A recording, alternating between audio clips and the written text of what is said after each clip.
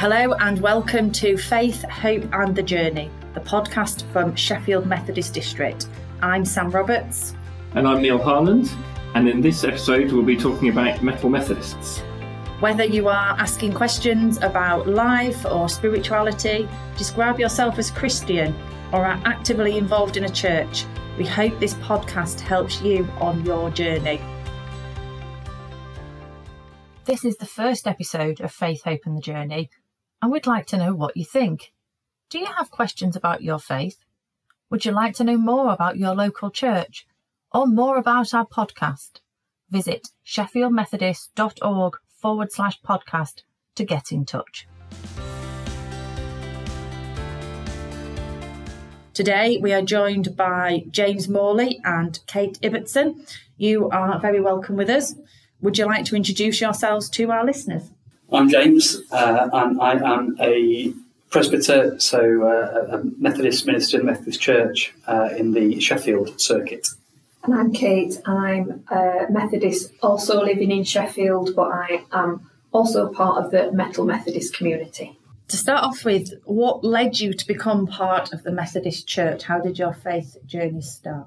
I'm a lifelong Methodist. I was baptised in a Methodist church and have stayed in the church ever since. So that is how I came to be a Methodist. I think similarly, so my dad is a retired Methodist minister, and so grew up with it, although I spent a lot of time going to any other church that I could think of that wasn't my dad's. So been around various places and spent a lot of time trying to prove it was nonsense, but ended up back in the Methodist Church.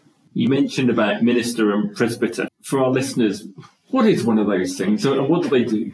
So a Methodist presbyter is, I think, somebody who the church has supported or enabled to spend or focus their time on talking with others about God's love, working with others to work out what it means to be followers of Jesus and to share God's love in the world today, whether it's at home, in schools, communities, and be part of joining in with what God's doing in terms of justice and peace and love and inclusion. And so it's kind of enabling or facilitating some of that and trying to support and enable other people, I think. And what led you to become a minister? What are those? So growing up with a dad who was a minister, it's not very cool in terms of my friends. My dad has a disability, and so it did not lead to a comfortable time at school. Kind of felt a bit different. I remember being about 13, and it was after some horrendous thing at school, like having to do rugby in February. And somebody said something to me, and I said a word that I certainly won't repeat here. And they said to me, "Oh, you can't say that, you can't swear. Your dad's a minister, you're supposed to be a Christian." And I said, just because my dad's a minister doesn't make me a Christian. That was my kind of, don't want this sort of thing. And I had this, I can only describe this sinking feeling, this little sense of someone saying inside of me, we'll see who has the last laugh. And so from that point in time, I spent all of my time trying to prove that it was utter nonsense. And I remember being at university, still trying to study religion to prove it was nonsense. And we studied a philosopher called Friedrich Nietzsche, who said that the way we have progressed as human beings and our science and our progress means we don't need all this supernatural nonsense. And I'm thinking, yeah, right on, Nietzsche. And this statement, God is dead and we've killed him, was the phrase that Nietzsche used. And we're asked by our tutor, what do you think? What are your responses to that? What does that mean for the world? And the room was absolutely silent, as in it was kind of, yeah, so what? And it was in that moment that I went, oh, actually, that really bothers me because I know what I'm capable of. I know what we can do to each other as human beings. And, actually, I realised I needed there to be a God or something bigger than me to have hope and the sense that despite all the good things we can do, there is hope that we can be better than the worst things that we do. And so that kind of led back to kind of being part of church. And I think then that voice from being 13 kind of started to remind me and kind of explored there from from there in terms of what it might be to share the experience that I'd had of God and of hope, and to share that with other people, and that kind of led to exploring ministry. And I think similarly moments of things like the Greenbelt Festival, which is a Christian arts festival, and places and times there where people who I thought if they turned up at a church on a Sunday morning that I went to, people would walk out the other side of the door because they've got, all sorts of piercings and funky hair and just look very, very different from people who went to the church I went to. But they were clearly trying to follow Jesus, and this seemed to be a place where they were accepted. And it felt like, is that what the kingdom of God is like? And is being a minister, a presbyter, a way of trying to join in with what I believe God is doing in terms of creating communities and places where people are fully accepted and welcomed as all that they are in God in all of their diversity. That's a very long answer to that question. That's right.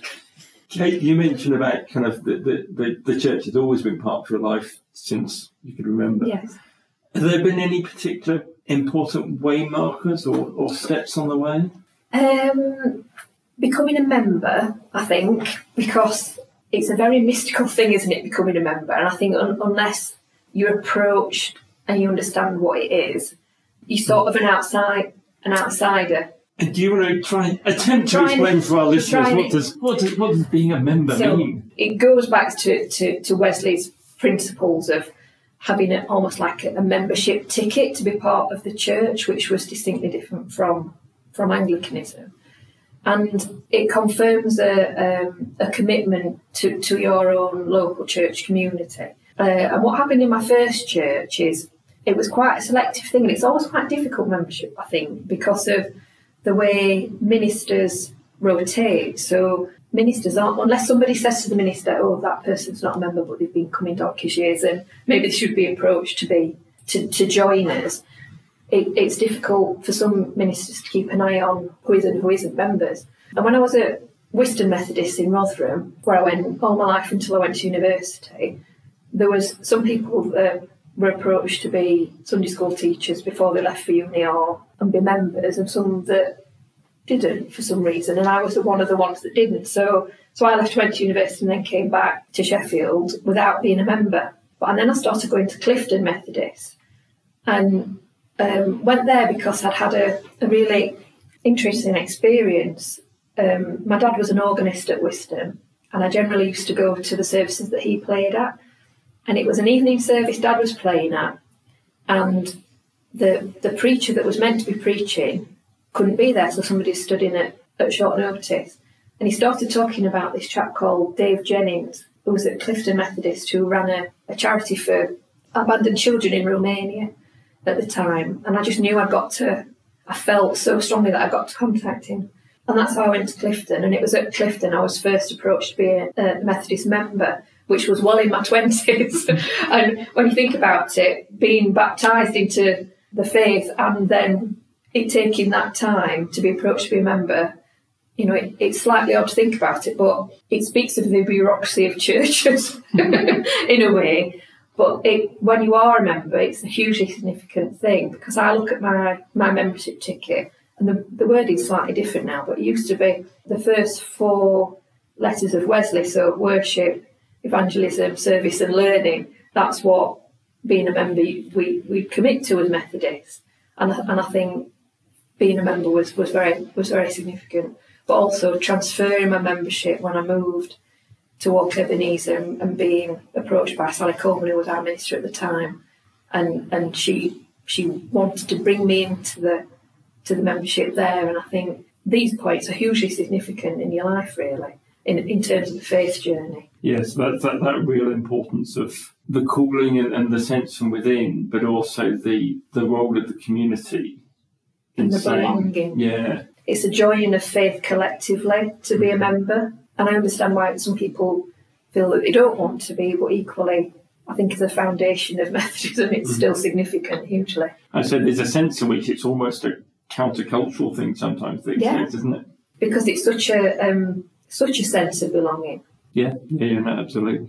And I guess if you're out there, listeners, and you involved in a church or you've touched on a church, not quite sure what this membership thing is, do speak to someone who's involved there or speak to your minister if you think, actually, no, I want to find a public way of saying that this is hope. I want to be here. We're here to talk about a Metal Methodist. What is the Metal Methodist? I could say what I think it is, and then Kate will tell you what it actually is.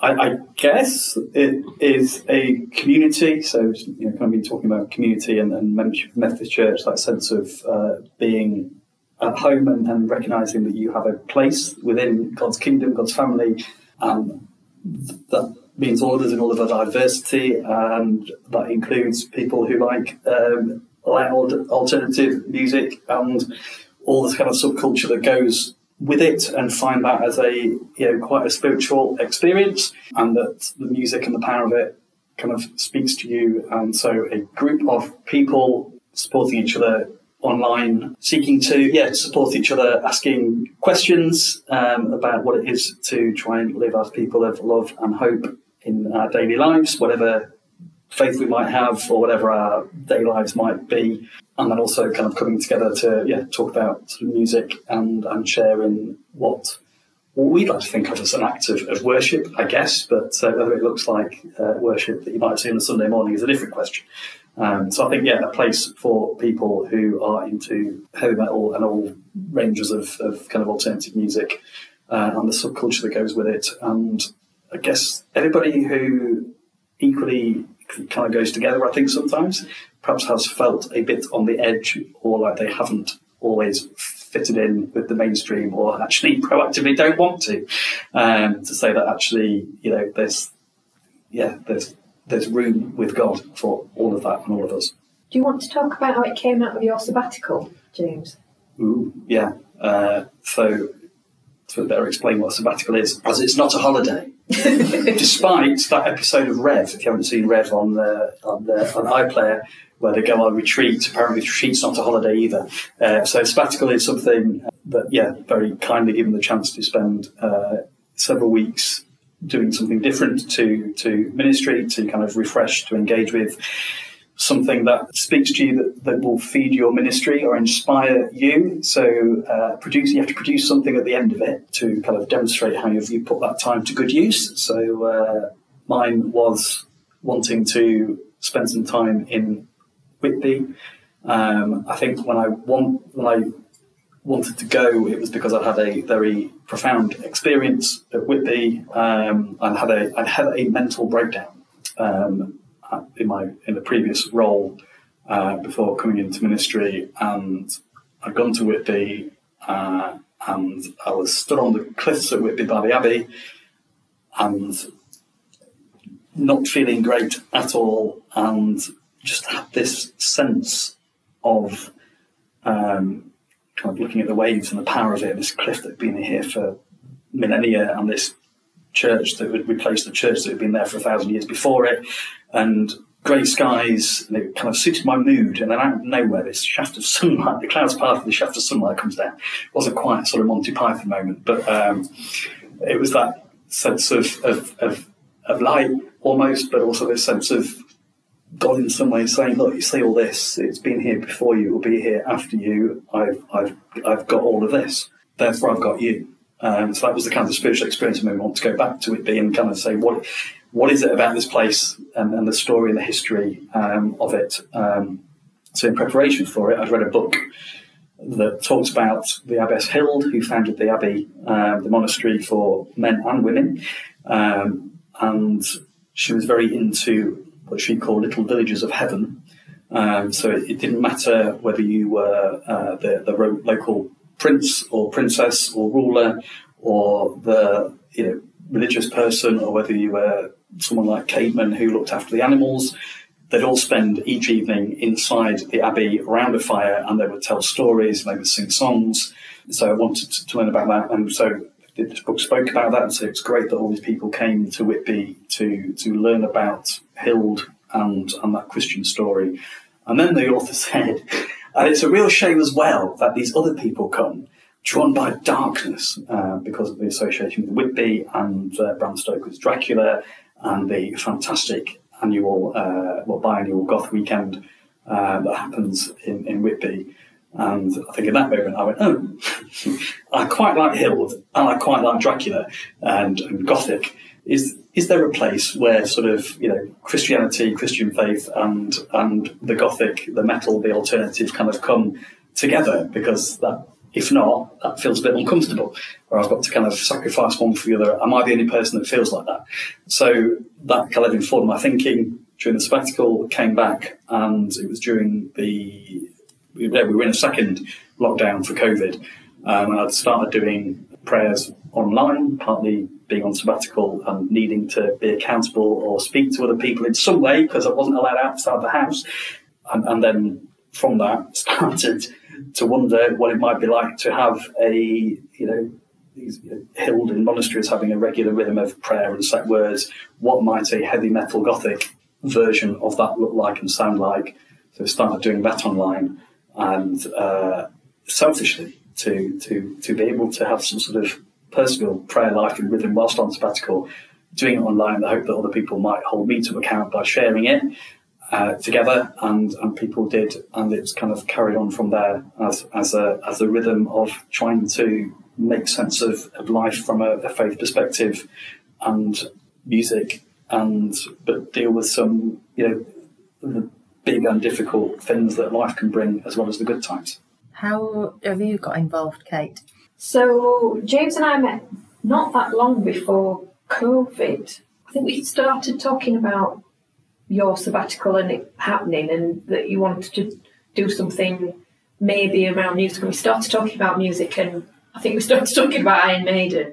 So we'd met before lockdown, and then the Metal Compline services just started happening online, which were an amazing opportunity to just have space for a faith life in a very restricted world, and finding the Metal Methodist services online and them speaking to my love of different music was fantastic. But also the sort of fellowship of a coming together of people from all around the country and, in different parts of the world even, that were all joined together because the services were so different, and they spoke to so many people in that way.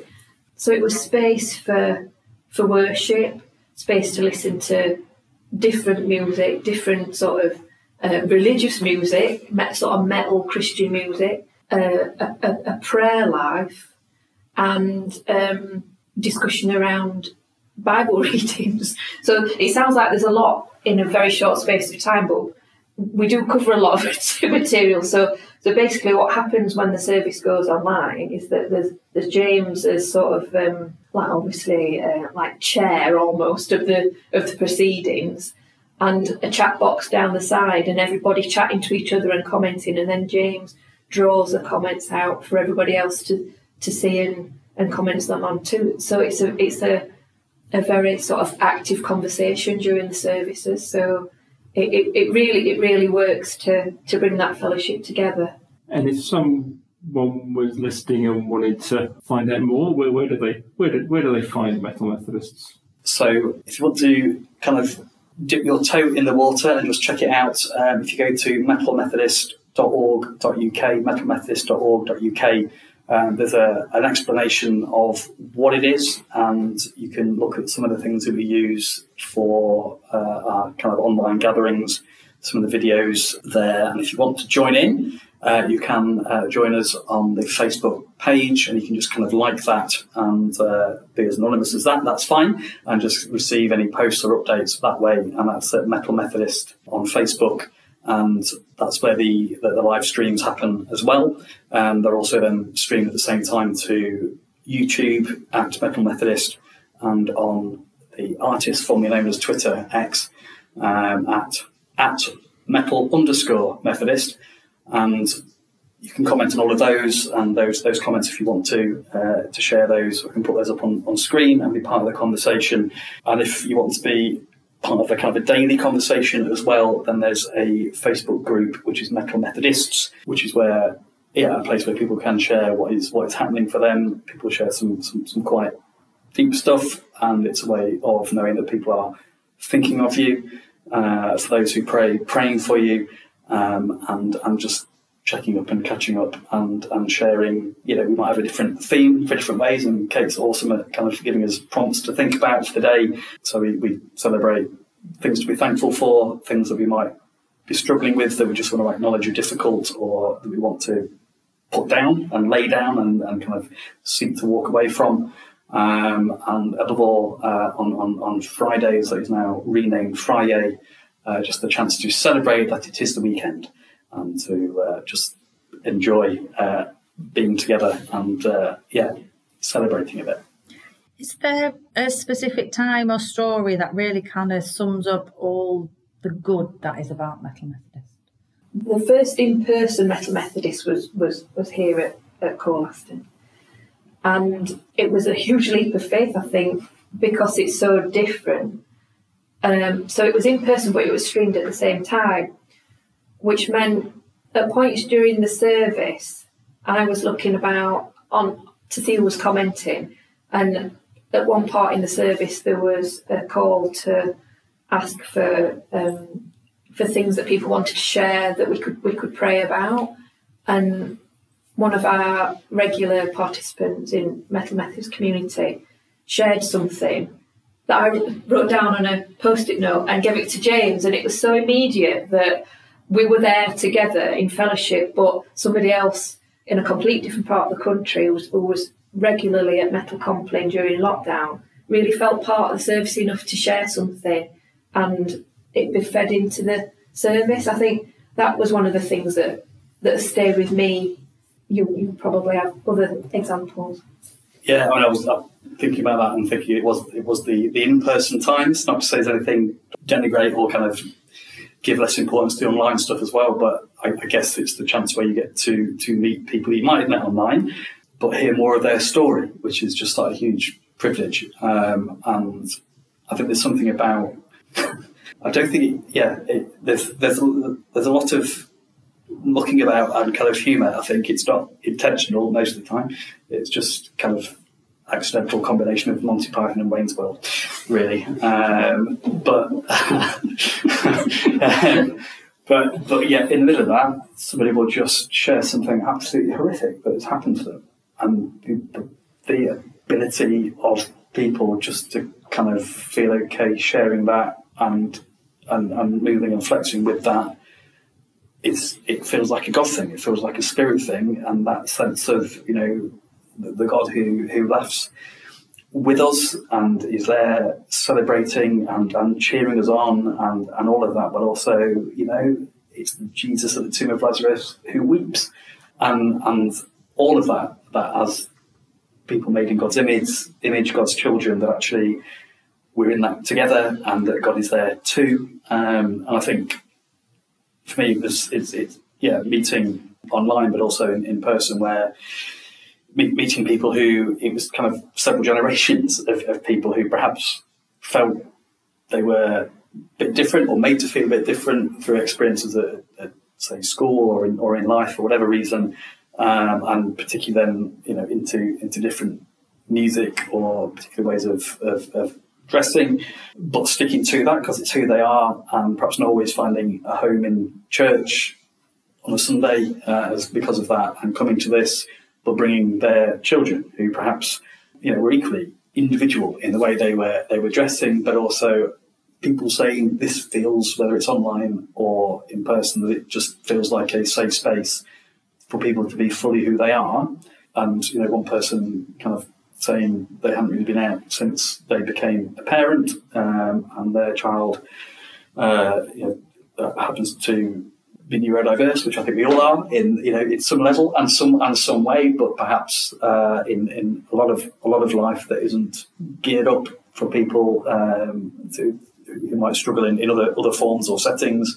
But this young child had discovered a love of heavy metal by getting out of bed at night and going and playing kind of various bits of music.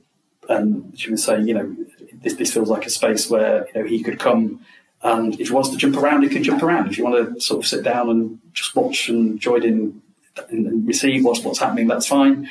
So again, I think it's just that space, and when people express that, it feels like a space that you can just be. In whatever way you need to be and whatever way you are. I think kind of sums it up. And so I think as you were saying, Kate, it's more than just the music. it's actually, that might be the thing initially, but it's something about the being together, and it's the people that make it. You're talking about this sort of wonderful, organic, evolving faith community which has grown up over the last couple of years or so. How did your journey before Metal Methodist prepare you for this time? I think, as James has just said, it's the music that draws people in, but then you stay for everything else.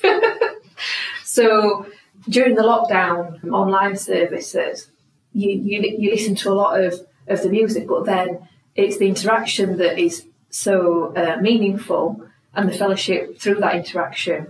And now, as the particularly the Facebook groups developing, there's a fellowship all of its own in there, which is I find really, really valuable, because you can see people connecting.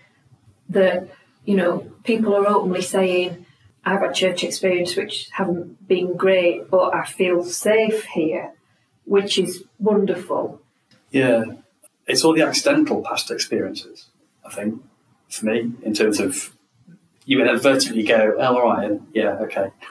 Maybe that was preparation or stuff, or kind of nothing's lost.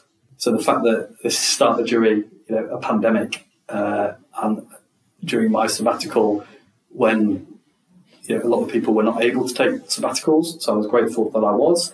And I think we're being encouraged to, because it's going to create a massive backlog of all these presbyters who've trickled off on sabbatical once churches are about to be open again, and there's no ministers around. Where are they? Well, it's sabbatical. But it's the fact that we'd have to suddenly go from worshipping in a church to worshipping online. And ironically, my original plan for doing sabbatical was to learn more about using multimedia in worship, about creating videos. By the time we got to sabbatical, I'd had enough of making videos and doing things online. But actually, it all got used, and I think equally that sense of not fitting in, or even the fact that I thought I was being really, really clever, and really rebellious, going, what's the worst possible music you could listen to as the son of a vicar? I know, I should go and buy The Number of the Beast by Iron Maiden, and then going, whoa, this stuff's amazing. And then discovering that that's actually part of your faith, and actually it's part of other people's faith and spirituality too, and it creates a space that can bring people together. And the moment where you find those people makes sense of the moments where your parents kind of said, actually, please don't come to church wearing that T-shirt, or that you're made to feel a bit weird or different at school, or why do you always wear black? Whatever it is, but just suddenly finding your tribe, I guess. So all those experiences end up feeding into it, or being used not in an intentional way, but in a kind of looking back and noticing, okay, yeah, there was a God thing there, actually, I think. And also there's a parallel between fandom and faith communities, that generally fandom of a band, so particularly in sort of slightly outside of music like metal, the sense of belonging people have as part of a concert, like watching a band, is like a huge collective, and it's replicated throughout different types of music, that you feel a real sense of belonging. So being part of a concert is very similar to being part of a church congregation, but maybe that for some, being part of a concert audience is more of a sense of a belonging than they have previously experienced in churches, because they are different. So I think there's a parallel between going to watch Iron Maiden and how inclusive that is, with how inclusive churches should be and how welcoming churches should be. And I think there's certainly been parallels in some of the discussions on Metal Methodist, where people have said, oh, I've been called out for wearing jeans when I've been to church, even jeans when I've been to church, and how they felt like they've been made not to belong. And it's a similar thing in terms of general society. If someone's got like a Iron Maiden T-shirt on with, like some of my t-shirts, like a zombie holding a a zombie holding a heart, and how people might sort of slightly look at, with horror, but that would be all right as coming to a Metal Methodist service. That it would be, oh yeah, I went to that. In fact, when I wore my maiden shirt when we did the in-person service here, somebody else in the congregation went, "Oh, I went to that tour." So it's just an interesting collective situation where it's combining church and music. So is that what keeps you involved and keeps wanting you to do more? I think it's now the fellowship and thinking about the potential for people to come to the fellowship that I'm really interested in. I'm seeing the conversations online and I'm seeing how people really want to contribute, and I think that's really important. It's like it's a little fledgling community all its own, and I think it's got real potential to bring people who perhaps do feel they're excluded in other church settings to something where they belong. It is. It's the people. It's the fellowship. It's the. This isn't another plea from the sabbatical, by the way, but it's the more I kind of reflect on it with sort of vicar hat on, particularly within Methodism. And this is not me who said this. This was Pete Phillips, who was previously kind of involved with St John's in Durham and training people for ministry, but kind of talking to him and him saying actually there's something, whether it's heavy metal, whether it's music, and almost any whatever passions that we have, that kind of where we connect faith and life together, but there's something Methodist in that, because that's what Methodists did. The kind of Anglicans were known because they went to church carrying their Bibles. The Methodists went to church, you could spot them because they were carrying their hymn books, and it was expressing faith through words and music, and that's kind of the metal thing there. But also I think then the thing in Methodism of reading the Bible, looking at how the church has understood a particular bit of the Bible or a response to questions in terms of life, but then also our own experience of God. And it's that shared experience through sharing online or when we meet in person that actually it's not one person going, this is what the Bible says, or this is what we should think about it. It's actually that sharing our own experience, our own questions, our own doubts, and learning from each other and discovering God speaking to us in that, and kind of enabling that to happen more, I guess. Has being part of Metal Methodist, has that changed your own faith? So in terms of some of the Bible study stuff, so James uses the Metal Bible, the Bible, what is metal? Even though it's made of paper. Yeah. It's interesting how we were saying earlier that obviously thinking about Bible readings during service, it can be just moments and your thoughts gone, like you might get the person delivering the services thoughts about a Bible reading, but during worship it's sort of fleeting.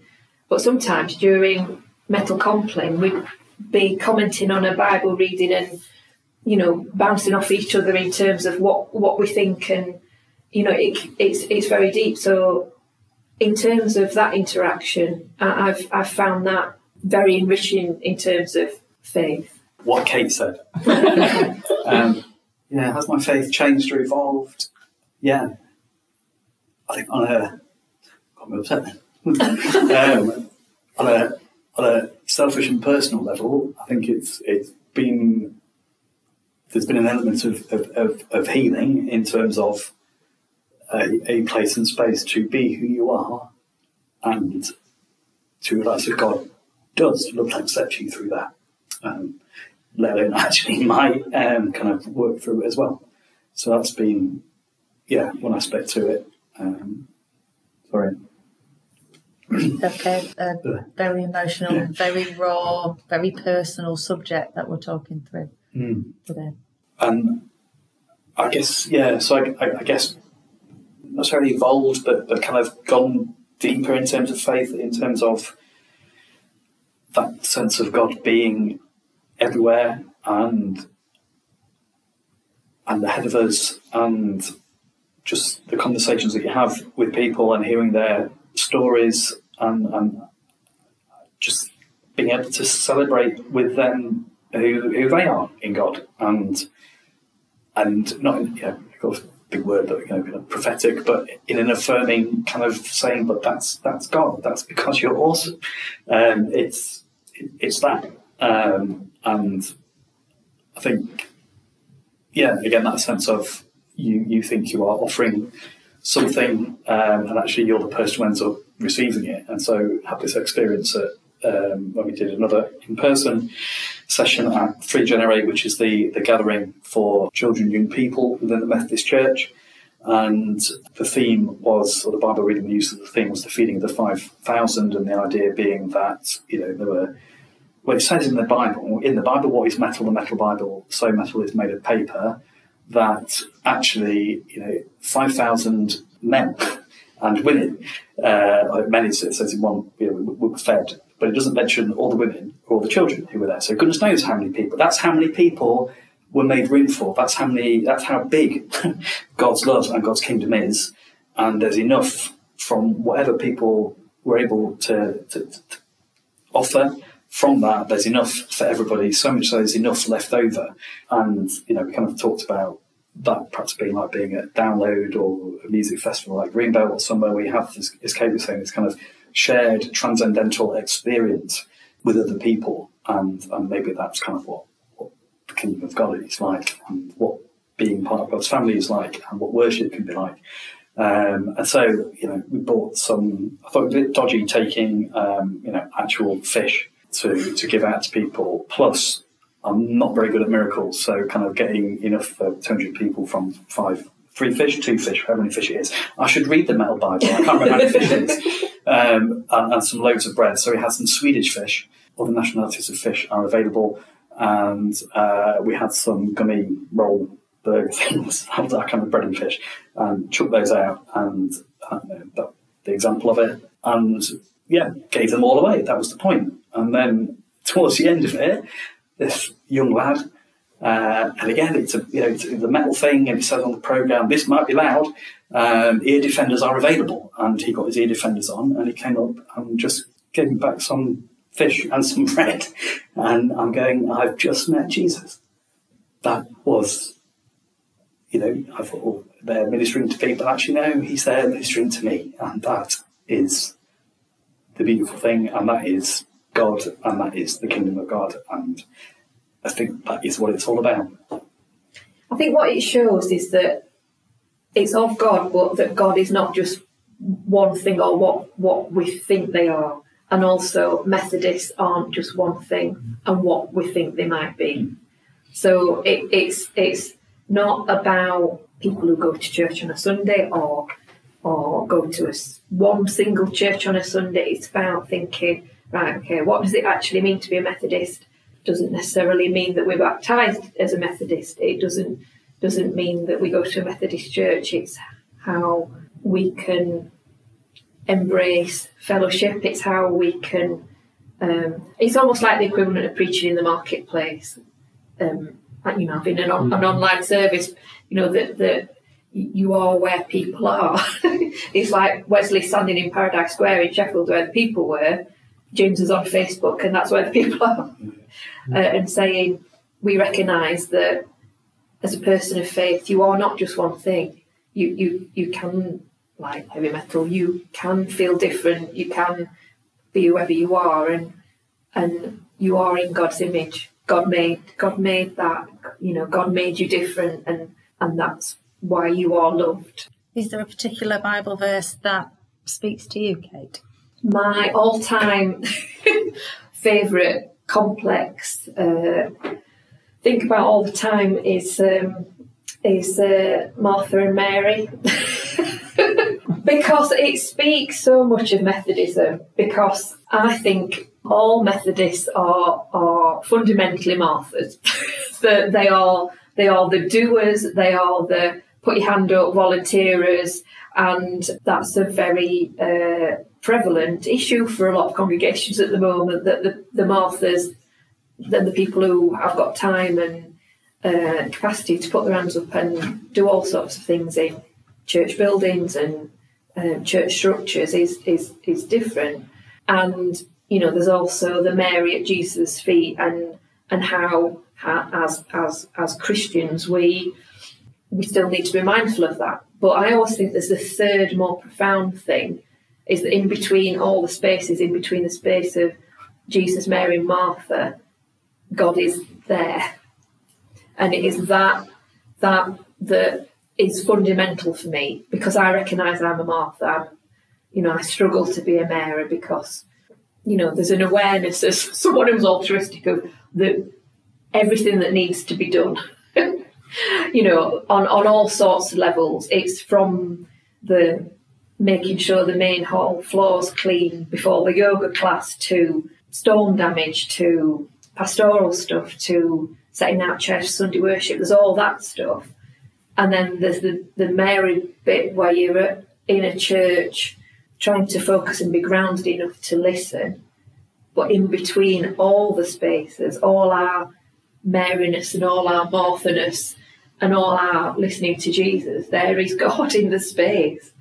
So, yeah, I think about that a lot. So what's next for the Metal Methodist? Who knows what's next for the Metal Methodists, I think. God does, hopefully. I think part of the next steps are to try and offer opportunities to meet on site as well as online, and to continue to grow, I think, the sort of the group aspect and that sharing and kind of the ups and downs of daily life, and trying to kind of follow Jesus in all of that. And yeah, I still think there's a bit of wanting to kind of fly the flag for church, maybe not just the Methodist Church, but you were saying, Kate was saying about John Wesley going and preaching in fields, and I think in his journal he talks about whatever day it was, I committed to be more vile. I don't know if John Wesley spoke like that, but just now. And, because it was just, it was terrible. You can't do that. How preaching happens in the church. How dare you go and preach outside the church, let alone in the field, to these kind of weeks? Because, back in the day where you had to have enough money to have your name on the pew for you to sit in the church, and it's kind of, heavy metal, like Kate talked about, T-shirts with grim stuff on, and I go, oh, that's disgusting, that's vile. And it kind of feels like, what does it mean to be more vile? What does that mean today? Not in a deliberately shock horror kind of way, but where are those gaps between the gaps? And where are those people that feel they're in the gaps between the gaps, that actually, are quietly trying to live and to love and are making the world a better place by who they are and what they do? And how can we join in and recognise and celebrate and support? I've got a vision that there's a Metal Methodist presence at some of the massive rock festivals like Download and Bloodstock and stuff like that. I mean, or Glastonbury, all that sort of where people are stuff. Yeah, absolutely. Yes, look forward to that.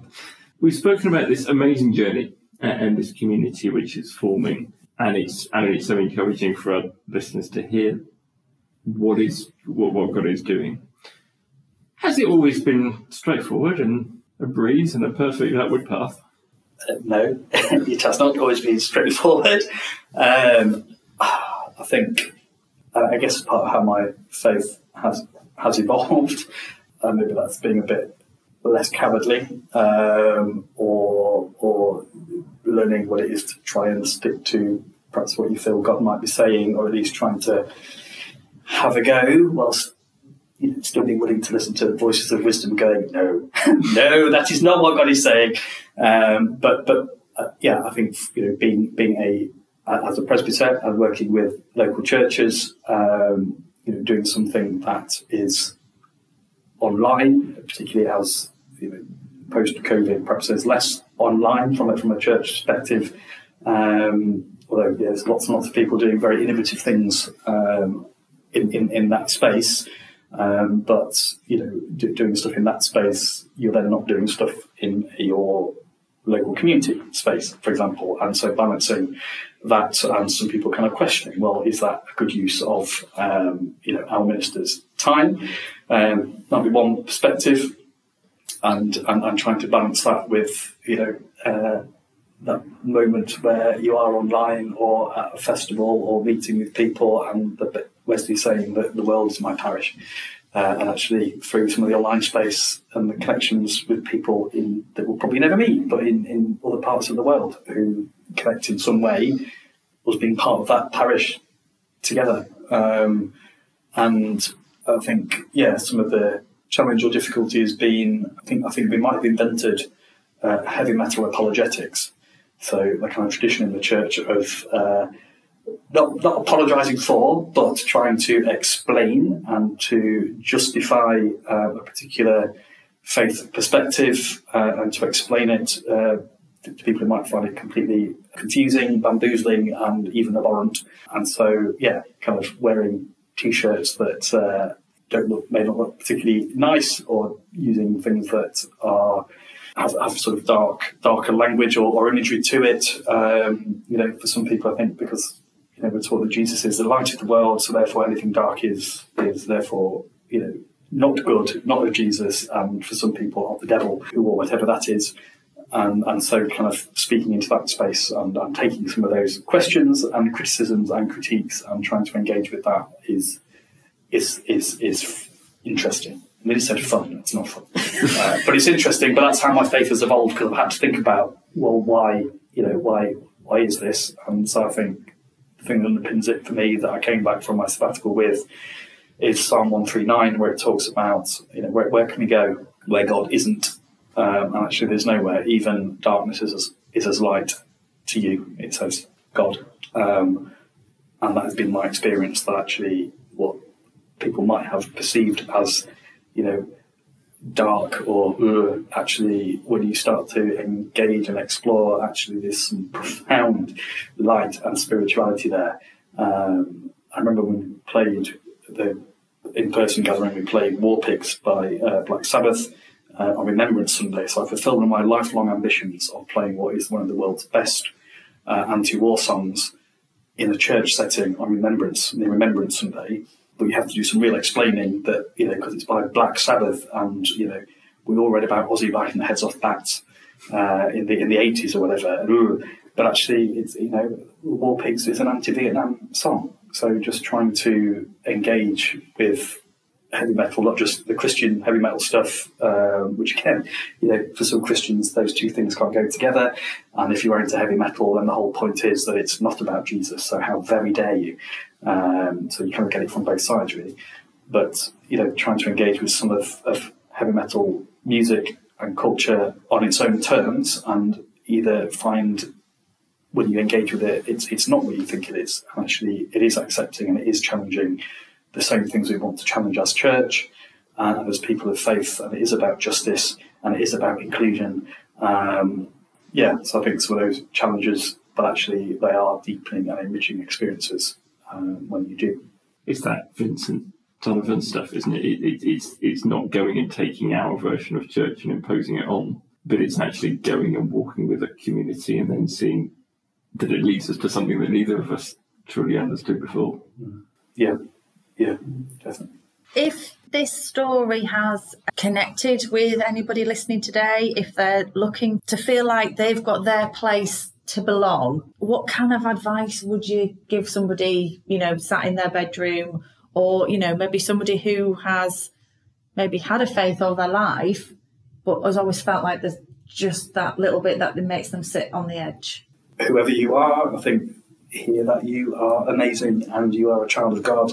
I think there's a line in a song by a band called Pantocrator, who are Swedish death metal, talks about, we are custodians of God, that whoever you are a custodian of God. And actually, the thing that sets your soul on fire and just makes you feel hope and that thing that, fires your passions and your soul, whether it's football or, whatever it is, that thing that spark in you, that spark is there, and maybe that spark's from God, and you are not the only person with that spark, and so how might you connect with other people in that way, particularly if you are perhaps a person of faith but have not kind of felt quite within existing church. Maybe there are other people like you with those same passions and interests and same feelings of being on the edge, and how might you bring other people like you together.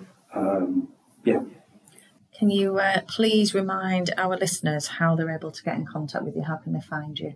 We're online at metalmethodist.org.uk. On Facebook, the page is Metal Methodist, and if you want to join our Facebook group, it's Metal Methodists, plural. Is there anyone else's contribution to Metal Methodist that we ought to give thanks for? Or? Yes, the youth president. Yes. Former youth president.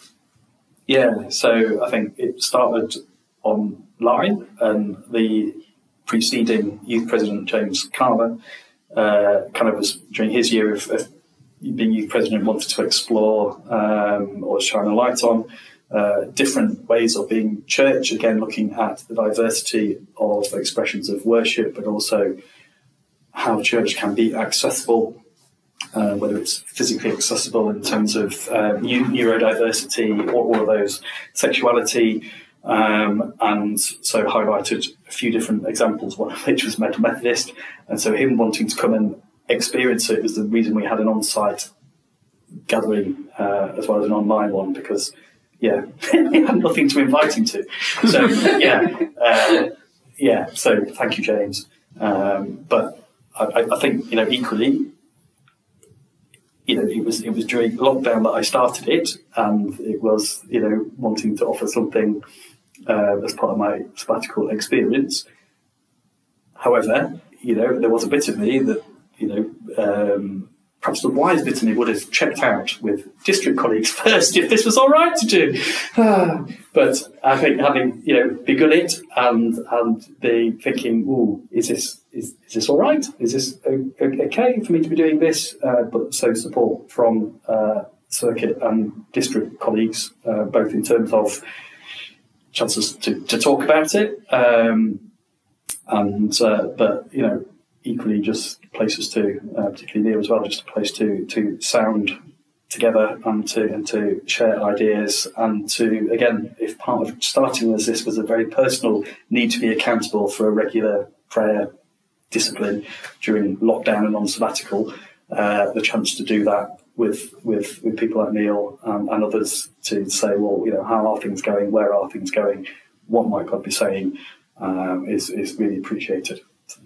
It's been a wonderful conversation and a real inspiration to hear how you've taken your own experiences and what it means to belong and what it means to not fit in, and have started to think about it and develop what it means for church to engage with people on their own terms, and to present the stories of faith to people in a way that makes sense and unpacks and reassembles what we call church in a way that makes sense for them. Do get in touch if you're starting to think about any type of culture or community that you're part of. Well, actually, what does God mean for those people in a way that's taking God into that space, rather than asking people to put things down, what's part of them, to come into a church that's already constructed. Do get in touch, and I'd love to explore and talk with you what that might mean in that context as well. If this story has connected with your story and you'd like to talk to someone maybe about different styles of worship, different ways you can be involved, or just anything that you've heard today that maybe makes you question about kind of where you belong and you're wanting to find that home, then do please get in touch. You can find us online by searching Sheffield Methodist District online, or if your calling you feel is to do with the Metal Methodist, then do please get in contact with James and Kate. Can we pray for the two of you and your work? Lord God, who leads us on a journey, we thank you for the journey of this conversation. We Thank you for the way that you've revealed yourself to James and to Kate, and for all of the people who have shaped their journey away, even for Nietzsche and the questions he's posed and the challenges that led James to, as we spoke about earlier on. We thank you for all of the work of the Metal Methodists, for a place where people can be included, people can know in a language that makes sense to them and a culture that they feel comfortable in, that you accept people as they are and you made them as they are and you call them by name. We thank you for all the Metal Methodists are doing, and we pray for anyone who is out there and listening to this and wondering how to make sense of all this and wondering if God really does love them as the person that they are, who maybe doesn't fit in because of the way they dress or the music they listen to or the language that they use. We pray that you would put them in touch with the person who can offer that reassurance and can point them to know about you more. Amen. Amen. Thank you for listening to this episode of Faith, Hope and the Journey. Find out more about our podcast on our website, sheffieldmethodist.org/podcast. This episode was edited by Matt Collins of MC Online Events, and the music is Summer Adventures by Sergii Pavkin from Pixabay.